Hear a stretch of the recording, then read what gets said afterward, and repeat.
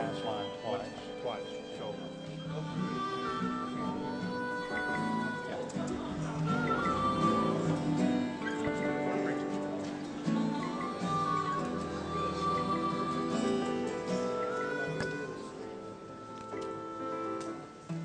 Turn up here.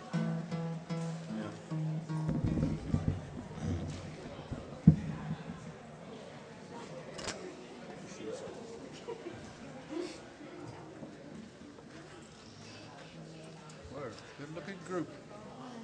Talk about us. Good morning. I have several announcements. So this Wednesday we start the Wednesday night dinners back. So if you need to sign up for that, you'll need to see Jerry Wagner, or you can call the church office and just let them know how many people that you have for the Wednesday night dinners. And if you sign up, from what I understand, once you sign up, you've signed up for every Wednesday. So if you need to cancel, you'll need to call the church office by that following Monday to cancel for that meal for that next Wednesday. This Wednesday's meal is going to be free, so you need to be sure to show up for that.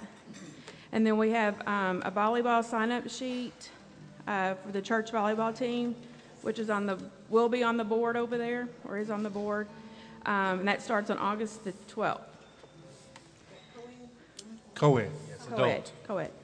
Okay, 18 and and then Sunday, August the 15th, we have our church potluck. So be sure to put that on your calendar. And that will be immediately following church. Okay, immediately following church. And this Sunday, for the youth, we have a youth parent spaghetti dinner that's going to be at 5:30. If you plan on attending that and you have not spoke with me, please let me know today after church. We will be talking about the youth program for 2010. You will have the opportunity to put in any advice or any kind of certain activities that you want us to try to implement into the program. And it'll be a good opportunity for all of us to be able to talk about that. And I also have invited the youth council members to that meeting, so they will have the opportunity to hear what you have to say, and then we can take that back to our meeting that we're going to have next Sunday. So I think I've got everything. That sound good? Chris, choir practice starts Wednesday evening after our Bible study. 7:20. They want new voices.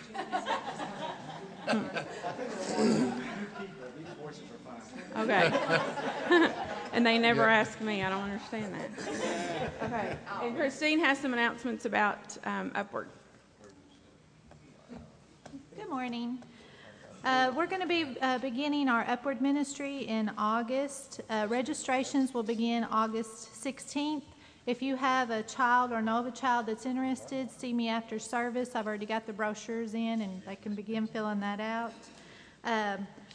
The potluck on August 15th, what we decided to do this year, instead of having an Upward kickoff banquet, during or after that potluck, if you can help with Upward in any way, we'll have tables set up, and you can go ahead and fill out all the necessary forms at that time and let us know what areas you'll be able to help us with it with Upward. If you would like to help to sponsor a child with an Upward scholarship, it is $65 is a total amount for a child to be able to play or to cheer. But any donation towards Upward would be appreciated. Just make sure you notate on the memo of your check that's for an Upward scholarship, and we'll make sure that gets where it needs to go. And we're just looking forward to a fun season.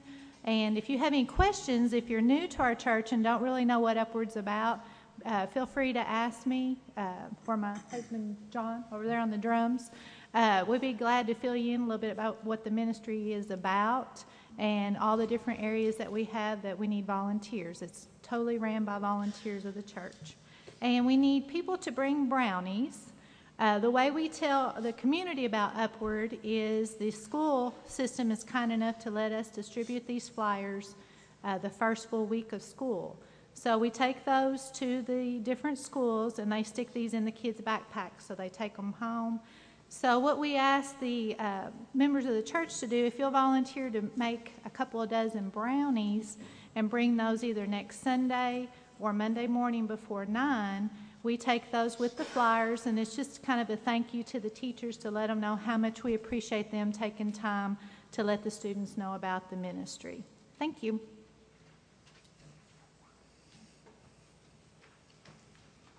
Now let us stand and greet each other in the name of the Lord.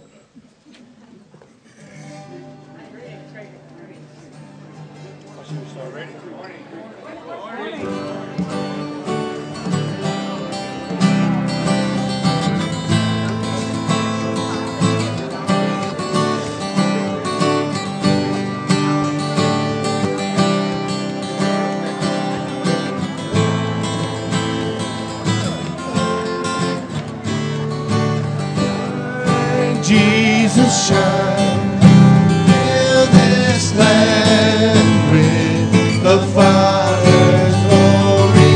Blaze, Spirit blaze, set our hearts on fire.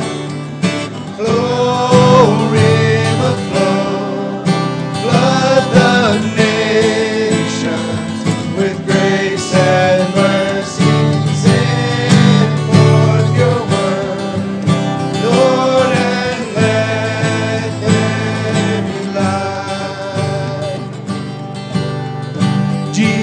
Shine, fill this land with the Father's glory. Blaze, Spirit blaze, set our hearts on fire. Flow, river flow, flood the nation with grace and mercy.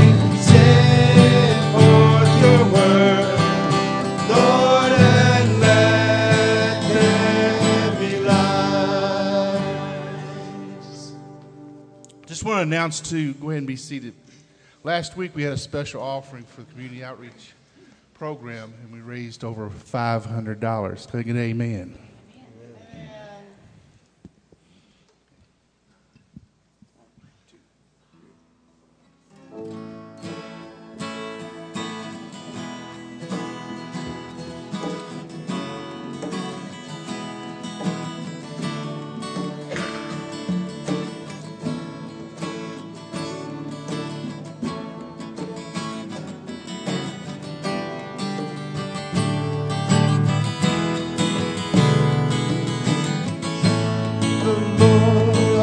The earth, let us sing.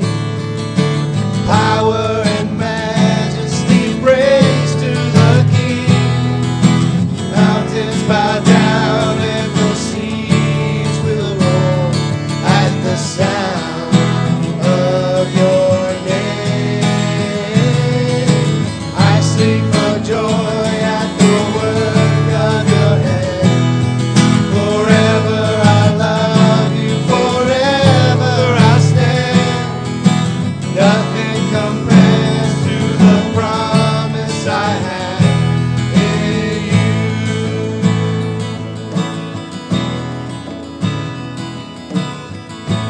My Jesus, my Savior, Lord, there is none like you.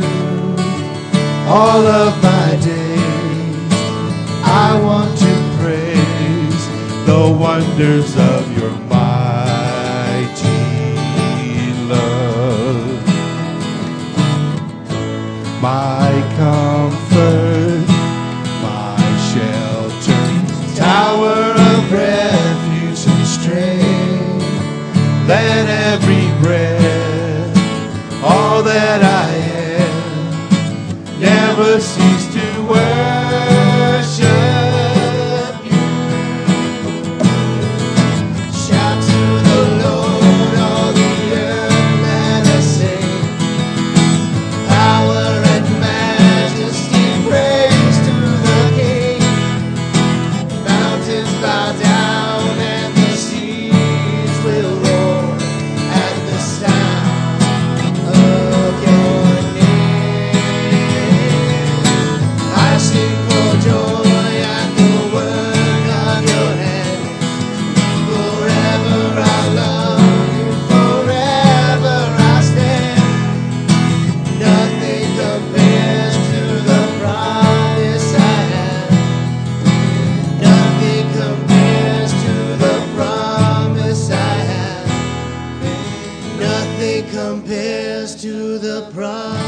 confidence I have in you.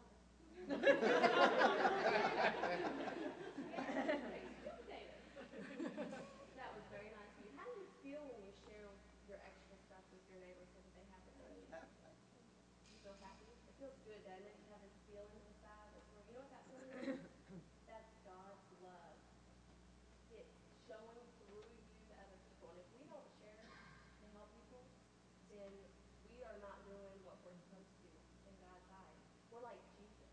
You're acting like Jesus did when he was on this earth, when you share the things that you have in order for other people to have the same things, their needs taken care of, okay? It's not that God doesn't want you to have the wants that you want, okay? But you still need to share and make sure that those around you don't suffer and you have more than what you need, okay? All right, so I've got a little challenge for you today, okay? I've got, let's see here. We got 4 of you. I got a challenge for you this week, okay? I'm not going to give you candy, okay? I'm going to give you $2 a piece, okay? What I want you to do is remember this lesson. I want you to take this $2 this week. It doesn't seem like much, but when a lot of people put together a little bit, it makes a big impact, okay? I want you to see how well you can use this $2 to help other people, okay? Think of a way that you can help someone else with this $2. And you don't have to come back and tell me. I want you to feel it in your heart that you should do this money to help other people, okay?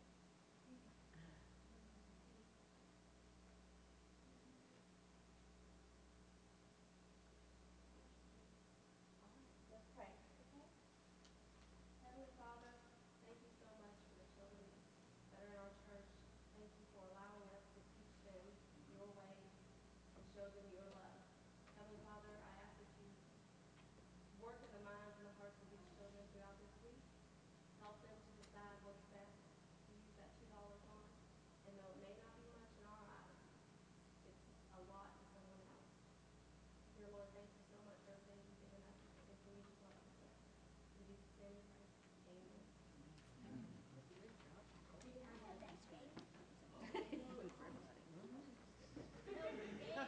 I know.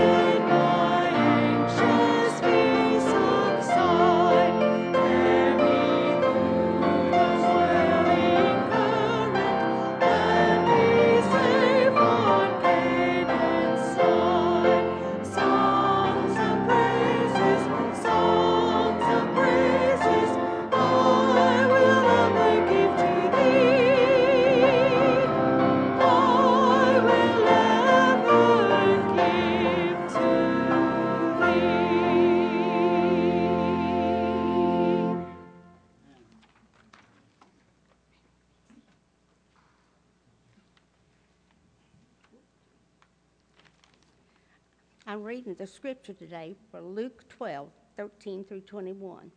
Someone in the crowd said to him, "Teacher, tell my brother to divide the family inheritance with me." But he said to him, "Friend, who set me to be a judge or arbitrator over you?" And he said to them, "Take care. Be on your guard against all kinds of greed, for one's life does not consist in abundance of possessions." Then he told them a parable. The land of abundance and possessions. This is the parable. The land of a rich man produced abundantly. And he thought to himself, what should I do, for I have no place to store my crops? Then he said, I will do this. I will pull down my barns and build larger barns. And there I will store all my grain and my goods. I will say to my soul, soul, you have ample goods laid up for many years. Relax, eat, drink, and be merry. But God said to him, you fool, this very night your life is being demanded of you. And the things you have prepared, whose will they be? So it is with those who store up treasures for themselves, but not rich toward God. Dear God, we thank you for this beautiful day and all our blessings. Use this offering to support our church and its needs. Help us to treasure our blessings and use them for the good of your kingdom. Amen.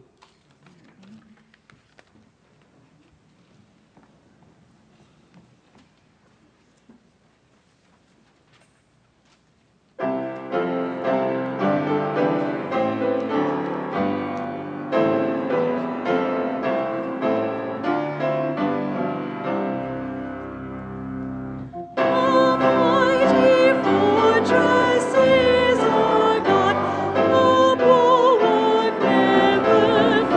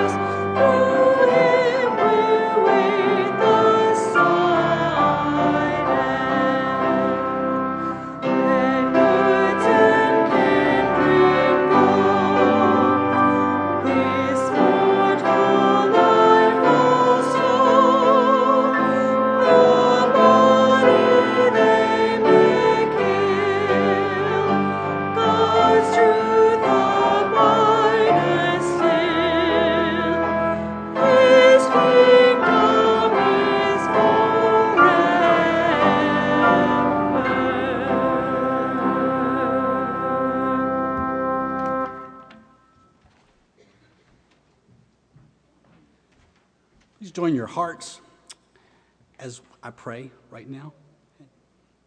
Most wonderful and gracious Heavenly Father, we praise your holy name for this act of worship that we do here this morning. Lord, while we worship you, help us to do none other than to learn about your love, to learn about your grace, and to learn about your kindness. Lord, as we give of our offerings and your tithes and our lives this morning, help us to use them in ways that give you the glory and further your kingdom. For we say all this in your most wonderful and omnipotent name. Amen.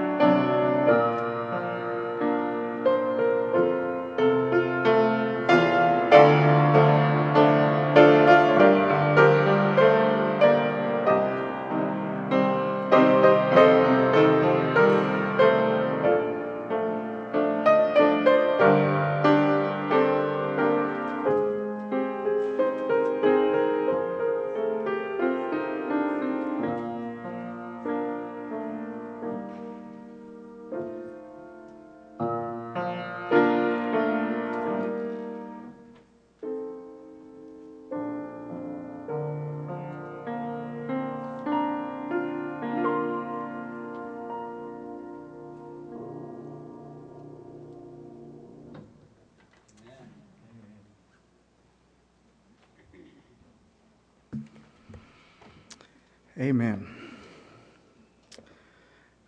William Willimon was the chaplain for many years at Duke University. He's also a well-known writer and speaker, and he has an uncanny ability to say wise things in a witty way. He tells about one incident in which he and his wife had a group of students over to their home after a chapel service for a picnic. And then some of the students just kind of hung around to talk and to play basketball on their basketball goal. And so Willimon sat on the patio there with one of the students who said, "Dr. Willimon, thanks for having us over to your home. This is the first time I've ever been in a faculty home." And Willimon said, "That's a disgrace. I think the faculty ought to have students in their homes as often as possible." "Well, few faculty think that way," said the student. "And you have such a beautiful home," he said, and Willimon said, "Thank you." And then the student added these words. He said, "Let me ask you something. Do you ever feel guilty about being a Christian and living in such a nice house?" And Willimon responded, "Now I'm remembering why it's not such a great idea to have you people over to my house." But such, says Willimon, are the challenges of attempting to be a Christian in the midst of affluence. Millard Fuller the founder of Habitat for Humanity, once noted that an increasing number of affluent people in our land are doing what wealthy people are doing in developing countries. They build walls around themselves to keep the poor people away. And they don't share, he says. Religious folks among the wealthy often theologize that God has blessed them, and they say that they worked hard, or their parents worked hard, or their husband or wife worked hard, and so they deserve all of the possessions that they have. And they are entitled to the luxurious lifestyle that they enjoy, and they feel no obligation at all to share with others. He tells about an article that appeared in the Atlanta Constitution, which described a rich young man whose income was well over $1 million a year. And so the young man built himself a plush mansion. And the article also revealed that he was a Sunday school teacher. And when he was asked about his great wealth in light of his Christian commitment, the young man replied that God had given him the talent to make money, and that justified him using his money on himself. And there was not a single word said about sharing with anyone. Fuller notes that while he was on a visit to a Habitat project in Nebraska, his host drove him past a new $6.5 million home of a local business tycoon. It was enormous. He was told that the owner had buzzers installed in the rooms of the house so members of the family could find one another in the house. And then he says, when, any reasonable person might ask, when is enough enough? Futurist Faith Popcorn tells us that there's a new phrase that has been coined for opulent homes like this, and they're called starter castles. And of course, the building of most of these starter castles occurred before the recent real estate meltdown, but they still point to a very glaring development that is occurring right here in our nation, and that is the widening gulf between the haves and the have-nots. And it all sounds very much like a parable that Jesus told. It's a familiar parable, but it has a very uncomfortable ending. And here it is. The ground of a certain rich man produced a good crop, and so he thought to himself, "What shall I do? I have no place to store my crops." Then he said, "This is what I'll do. I'll tear down my barns and build bigger ones, and there I will store all of my grains and my goods. And I'll say to myself, you have plenty of good things laid up for many years. Take life easy. Eat, drink, and be merry." But God said to him, "You fool! This very night your life will be demanded from you. Then who will get what you have prepared for yourself?" And then Jesus concludes this parable by saying this: "This is how it will be with anyone who stores up things for himself or herself, but is not rich towards God." Ouch. Ouch. I would like to think that he was not talking to me or to you, but I kind of suspect he was. Now, we may not think of ourselves as rich, most of us here in our congregation today, and especially when we compare ourselves to somebody living in a $6.5 million home. But you know something? If we compare what we have to the citizens of a nation like Haiti, for example, since that's been on our heart all this year since the earthquake, when we compare ourselves to their situation, we are wealthy people indeed. And so with that in mind, I think we need to carefully consider the role of money in our lives as faithful Christians. Let me tell you something about money and God that may surprise you. In the first 3 Gospels of the New Testament, 1 out of every 6 verses deals with the use or abuse of money. 1 out of every 6 verses deals with the use or the abuse of money. 16 of the 34 parables that Jesus told deal specifically and directly with money. There are over 500 verses in the Bible that deal with prayer, but there are over 2,500 verses in the Bible that deal with money, 5 times as many. And so, my friends, what this tells me is that no one who seriously wants to follow Jesus Christ as their Lord and as their Savior, no one who seriously wants to do this can avoid the subject of money in our lives. Jesus precedes this parable with this admonition. Watch out. Watch out, he said. Be careful. Be on your guard against all kinds of greed. For a person's life does not consist in the abundance of his or her possessions. And that's true, isn't it? Our life is not about what we have so much as it's about what we do. And especially in this situation, what we do with what we have. Elizabeth McKee Gore said something recently that puts our lives into perspective.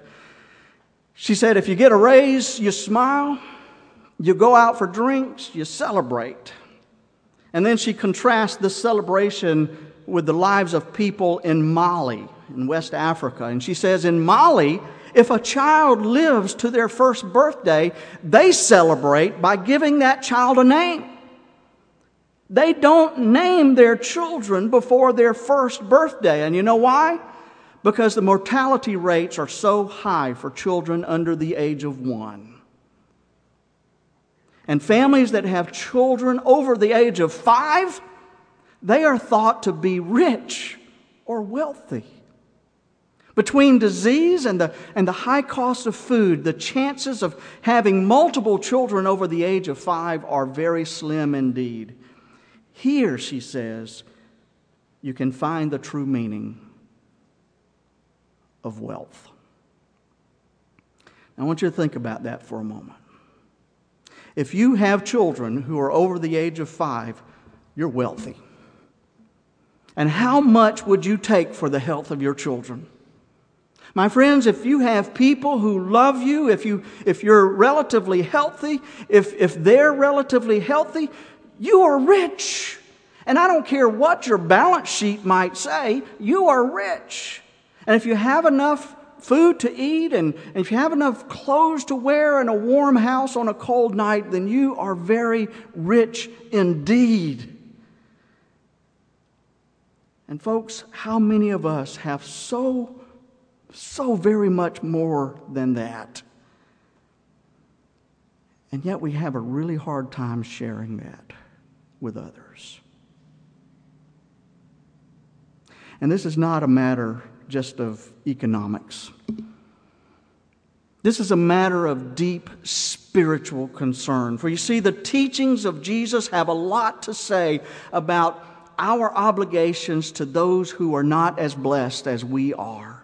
And I am grateful. Folks, I want to tell you something. I am so grateful for the generosity of folks here in our church, here at Community Baptist Church. When you find out that there's a need, you always amaze me with your quick and your generous response. Just like last Sunday, we learned that the Henderson Christian Outreach was out of funds and their need was greater than it ever had been before. And so we just made a little announcement here, a little impromptu announcement, and took up an impromptu collection after church and received $584.81. Good job, church. Good job. But you know what? Some of us didn't stop there. Because you see, one day this week, I'm not sure which day it was, Monday or Tuesday or Wednesday, Nibby Friday, one of those. Nibby was motivated to get on his bicycle and go around and collect some more money for the Christian outreach. He received over $1,200 and pledges that reach over $1,500. Isn't that great? And it's all for the sake of Jesus. So you see that one little announcement resulted in over $2,000 for the hungry people here in Henderson. Is that not an example of the fishes and the loaves and how wonderful things can happen from small beginnings? Isn't that great? And that's how we need to be. We need to be open-handed towards those in need because Jesus calls us to do that. In one of his writings, Gerard Hughes, a Roman Catholic priest, asked this. He said, "What would you do if there was a knock on your door one evening and when you went to your door, Jesus was standing there? And Jesus is standing there, he's grinning from ear to ear, and he says, 'There you are. How wonderful to see you. How much I love you.' And of course, you smile from ear to ear in return, and you invite Jesus into your house. And out comes the good china, and the tea and the cake.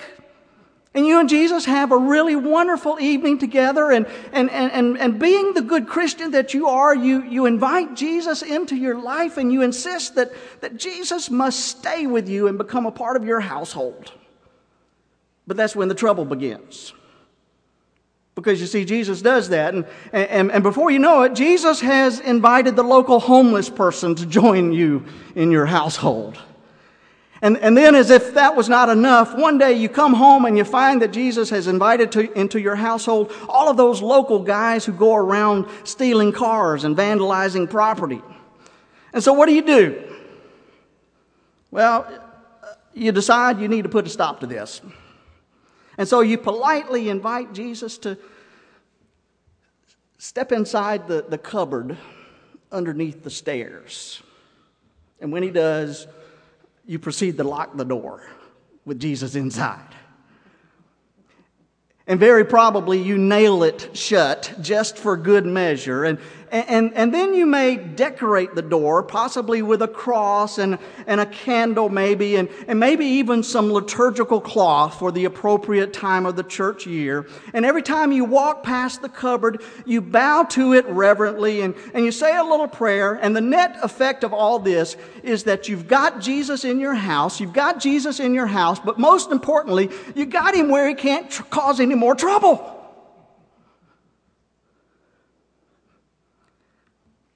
That may sound a little bizarre, but you know something? Father Hughes has hit us where it hurts. And if Jesus' parable of the rich fool does not trouble us, then we're in denial. And I know somebody will say, but Pastor, we're saved by grace and not by works. And I absolutely believe that. That's true. But salvation means that Christ comes into our hearts and takes up residence there, and we become like him. That's what it means to be saved. Fred Weirher said in one of his sermons that if the cross doesn't change you, it doesn't save you. And that doesn't mean that we're perfect. And it doesn't mean that we're all that Christ has meant for us to be. But it does mean that we're on the right path. And it does mean that we have Jesus' heart for a world in need. Watch out, says Jesus. Be careful. Be on guard against all kinds of greed, he said, for a person's life does not consist in the abundance of his or her possessions. And so where does this leave us? Should we take everything that we own and sell it and give it to the poor? Probably not for most of us. It's clear from the Scripture that Jesus only calls a few people to that level of radical commitment. But at the same time, we need to take Jesus' teachings very seriously. And so if I may, let me offer 3 simple suggestions that may be helpful in this time of economic uncertainty. Here's the first one. We need to learn how to live more simply. This is the first step that you and I can take in living more like Jesus wants us to live. We need to learn how to live more simply. Now, I'm going to ask you a question today. And this may qualify as moving beyond the scope of preaching and into the realm of meddling. But here it is. How many of you have too much stuff? Come on. How many of you have too much stuff? I do. I do. Probably most of us do. And no matter how many trips I make to Goodwill or St. Vincent de Paul or to the Habitat Restore, I still have too much stuff. And like that rich landowner in Jesus' parable, what do? We have to build bigger and bigger houses and bigger garages just to hold all our stuff. And some of us even have to go, and we have so much stuff, we have to go and rent a mini warehouse to hold it all. Sorry, didn't mean to step on any toes there. But here's the question. Does it make us happy, all that stuff? No. We've simply become addicted to acquiring more stuff. Randy Alcorn, in his book, The Treasure Principle, describes our problem like this. He says it's a matter of basic physics. The greater the mass, and this, if those of you who know anything about physics, you'll understand this. The greater the mass, the greater the hold that mass exerts. It has to do with gravity and things like that. And so the more things we own, the greater their total mass, and the more they grip us, setting us in orbit around them. And finally, like a black hole, they suck us in.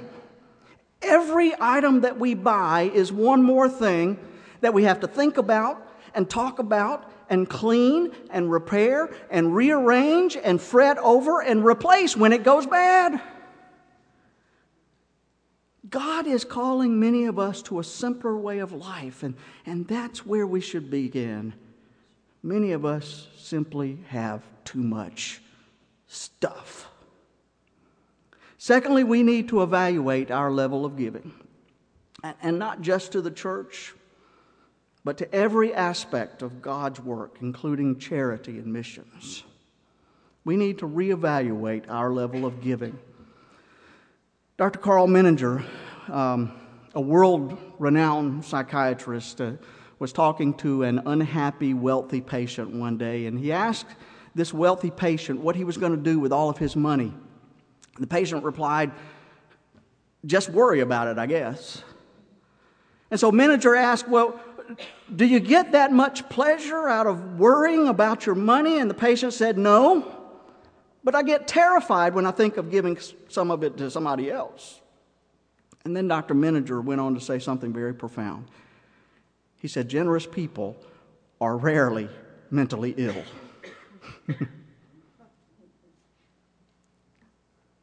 Did you hear that? Generous people are rarely mentally ill. Wow. How profound is that? My friends, people who cannot share what they have with others have deep-seated problems. And this is not just an issue of mental health. This is a deep spiritual issue as well. And so if your level of giving to the work of God and to the service of others requires no sacrifice on your part, then you've probably got Jesus locked up in the cupboard. And he's not really living in every part of your life. And here's the final thing that we need to see.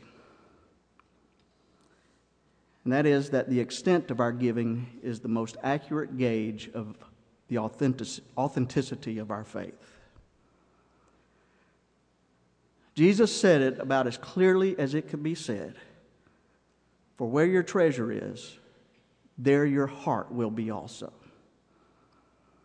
Or as Mr. Otis Blake, my old Sunday school teacher from 30 years ago, used to say almost every Sunday,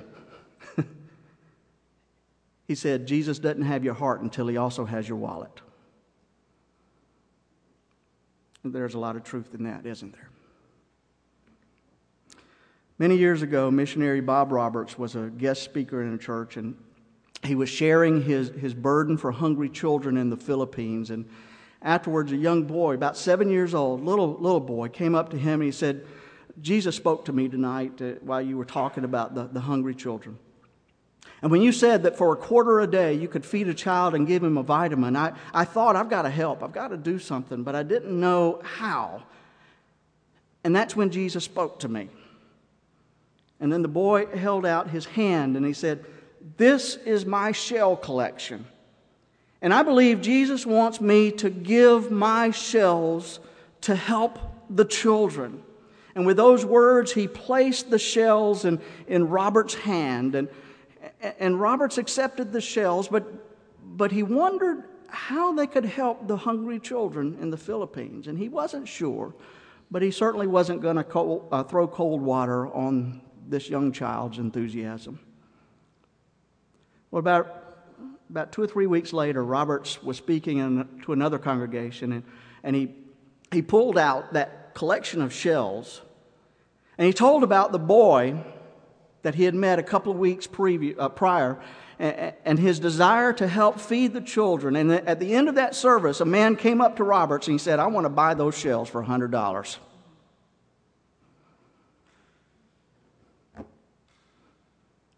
Then Robert said, my freckled-faced little friend may never know that his sacrificial offering provided 400 meals for Filipino children. And he may not have understood how the Lord would use this small gift to feed the hungry. But he knew that God wanted him to give what he had.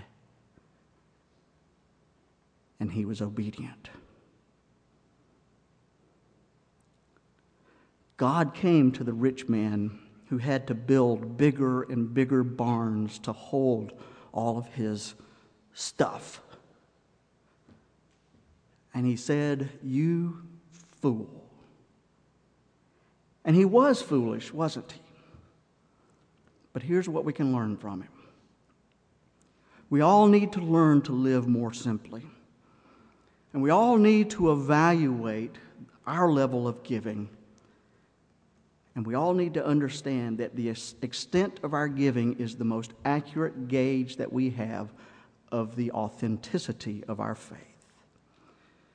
And of course, Jesus said it best when he said, for where your treasure is, there your heart will be also. And so the question that we have today is this: where's your heart? Where's your treasure? Amen. We're going to give you an opportunity to respond as the Holy Spirit leads you as we sing together Higher Ground, number 484.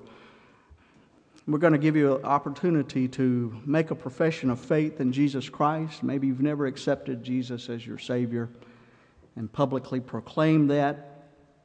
We invite you to do that today if you've never done that.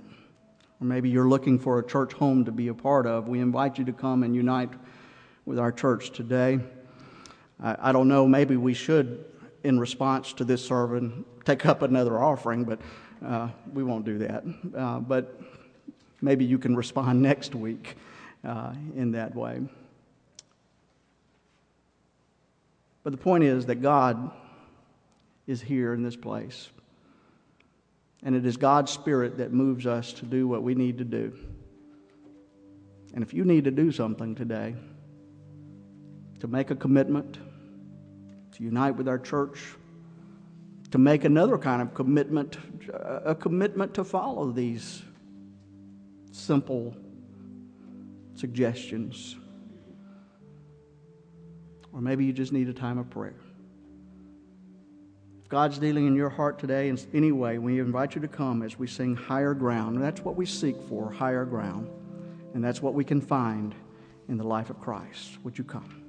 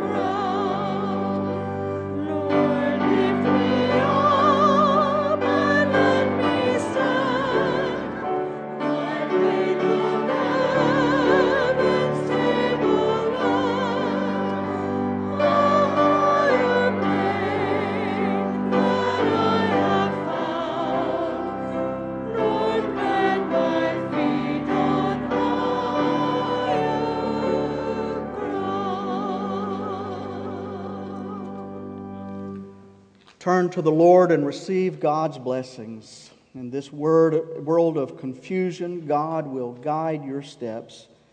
And when you stumble and fall, God will lift you up to higher ground. When you're too tired to take another step, God will carry you and give you new strength.